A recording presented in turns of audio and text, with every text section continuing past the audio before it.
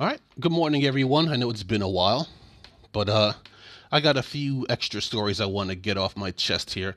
One is going to be something I found to be funny. One is going to be something that touched my heart, even though I did not, not to sound wimpy about it, but it was kind of touching.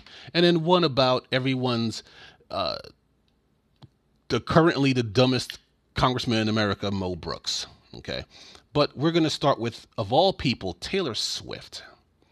As we all know, last month Taylor Swift cut a cover of Earth, Wind, and Fire September, and the internet hated it because if you've never heard of Earth, Wind, and Fire, they're one of the best funk soul bands on the planet.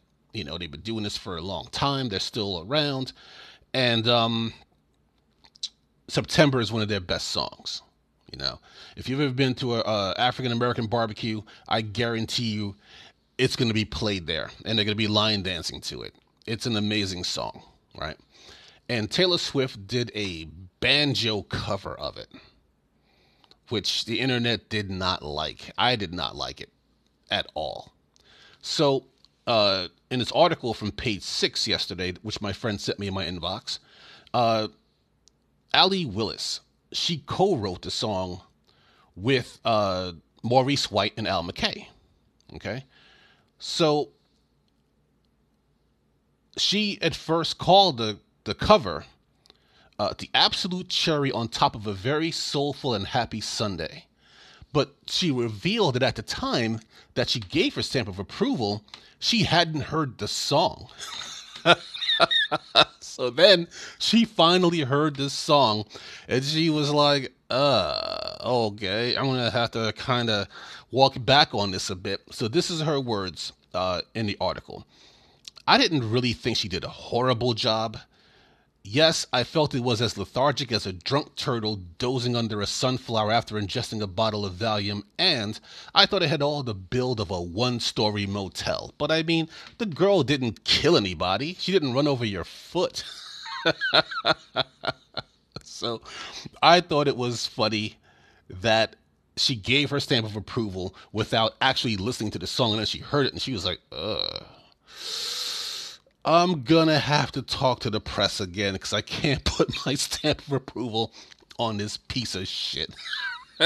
So I just had to get that out there real quick. I thought that was funny. But we're gonna switch gears and we're now gonna talk about a gentleman named uh, James Harrison of Australia. And this came into my box last week. And he is called the Man with the Golden Arm. And I will explain. So when James Harrison was 14, he had I don't know if he had a condition or whatever it was, but they had to remove one of his lungs when he was only 14. So he had 100 stitches. He's in the hospital for a month.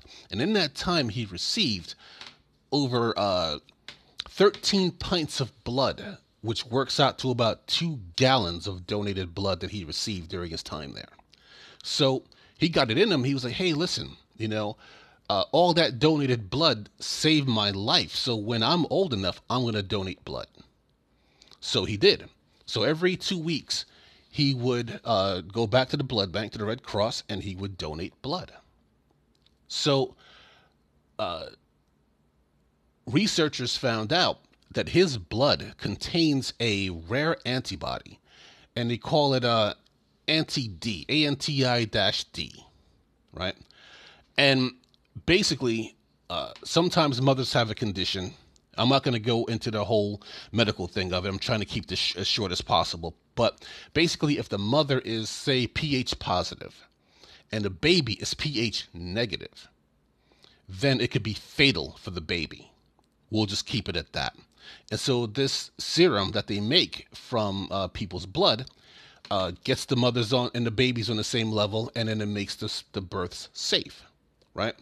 So his blood, Mr. Harrison's blood, is rich in this antibody. And the fact that he gives blood every 2 weeks is great for them because there's no way, well, at least not yet, they're working on it. There's no way they can make this serum synthetically. So it has to come, only way they can get these antibodies is from people's blood who have the antibodies in their blood. Right? And in Australia, there's only maybe 200 people. Out of the millions of people in Australia, there's only maybe like 200 people that have this antibody. Now, keep in mind that I said that he's been donating since he was 18, right? He is now 81 years old. And he's like clockwork has given blood every 2 weeks for 6 decades, from the age of 18 to the age of 81. So according to NPR, all told, he donated 1,172 times, 1,162 from his right arm, and 10 from his left. So that's why they call him the man with the golden arm. Okay? So he's in the Guinness Book of World Records for blood donations, and he's also received an award from Australia. Why? Because when they tallied it up, all the blood he's given, all the serum they've made from his blood, that he has saved roughly 2.4 million babies, including his own grandchild. So that is an amazing feat. Now, unfortunately, he has passed the cutoff for giving blood. So for health reasons, after you're 80, you're not allowed to give blood anymore. And he had been giving for months past his expiration date, so to speak. So now he's retired from giving blood.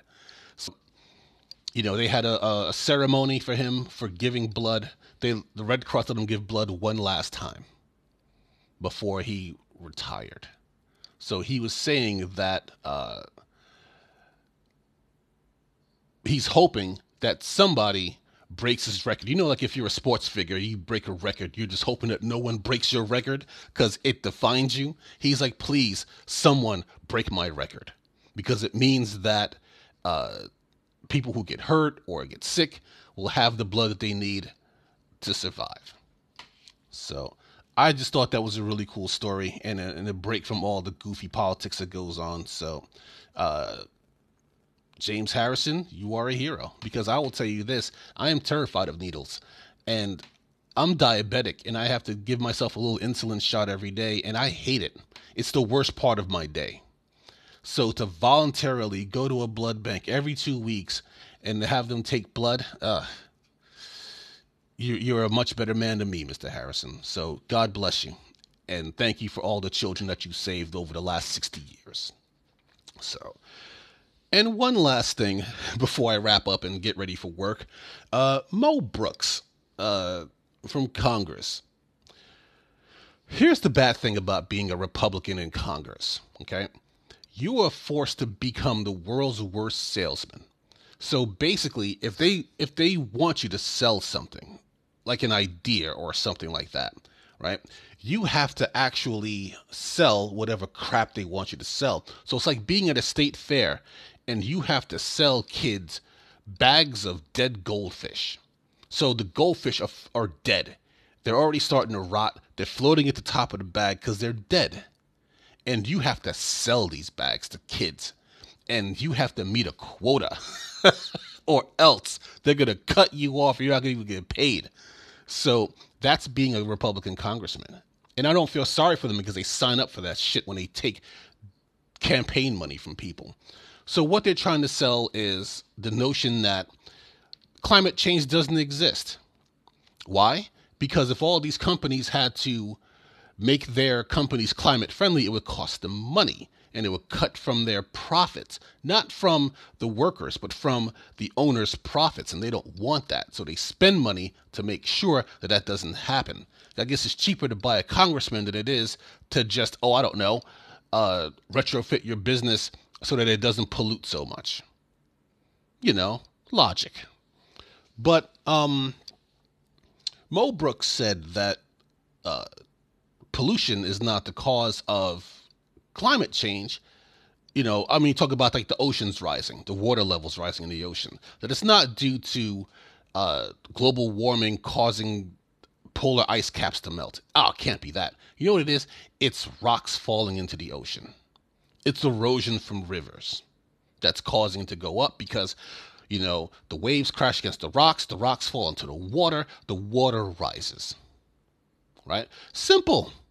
Duh. Except that 97% of climate scientists say no, that's ridiculous. So the article I read, they talked to a scientist and they said, all right, does his argument have merit? And the scientist said, yes, but. Okay, here's the thing. Okay, let's break it down here. Okay, first things first. Let's talk about how much water's in the ocean. Okay, you figure they measure large bodies of water by cubic kilometers. Okay, 1 cubic kilometer equals 264 billion gallons of water in 1 cubic kilometer. Okay, 264 billion. So, in comparison, Lake Tahoe contains 150 cubic kilometers of water. So that is 264 billion times 150. And that's how much water is in Lake Tahoe. So how many cubic kilometers are in the Atlantic Ocean, right? There are 310 million cubic kilometers of water in the Atlantic Ocean. Okay? So you're talking about 310 million times 264 billion. So every cubic kilometer is 264 billion gallons of water, and there are 310 million cubic kilometers of water in the Atlantic Ocean. So you think that some rocks falling into the water is going to make the water rise, or some sediment coming from rivers and streams are going to make the waters rise like that fast? So the scientists that they talked to, when they asked about if erosion could be a factor, they said yes, but the rate that the waters are rising, for erosion to be the sole factor, you would have to take a landmass the size of the United States, which is about 1,000 miles tall and about 1,000 miles wide, give or take, right? You would have to scrape the first 5 inches of sediment from the top of the United States and dump it into the ocean every year to get the water to rise that quickly. So what Mo Brooks is doing is he's trying to sell us a bill of goods. He's trying to say something where Republicans can go ahead and repeat it to other people and then be like, well, duh, it's just rocks falling in the ocean, making the ocean rise because, it's creating a new bottom and pushing the water to the top. Just like ice cubes falling into a glass. Duh. Except that your ice cubes in your glass is not 310 million cubic kilometers of water. So the very idea, and I would love to say that people like Mo Brooks are stupid, but Mo Brooks is not stupid, okay? Mo Brooks thinks that we're stupid. He thinks that we're not going to just look this up. The fact that I know that the Atlantic Ocean contains 310 million cubic kilometers of water. Am I a scientist? Am I a meteorologist? Am I anything like that? No. I looked it up and I decided to read, hey, I'm not a scientist, but I know that there are scientists out there. Let's see what they say. The people who went to school and got degrees for this stuff and who study it day in and day out. Let's see what they have to say on it. Oh, they say Mo Brooks is an idiot. Oh, okay. Well, I'll take the scientist word for it. It's not that hard. It's critical thinking. Okay? It's okay to question stuff. You don't just take it at their word. There is no education requirement to be a congressman, to be a president, obviously. I mean, look at our president that we have now. So obviously there's no education requirement to be a president. Okay? Much less a congressman. Okay? All you gotta do is be a certain age, and you could be be a U.S. citizen, and you could be a congressman. To be a president, you have to be born here. That's the only other requirement. So, Mo Brooks, it's a tough sell because I mean it's an easy sell for conservatives because they'll believe whatever their leaders say without question. For the rest of us, yeah, we're gonna Google that shit, and then we're gonna find out what's what.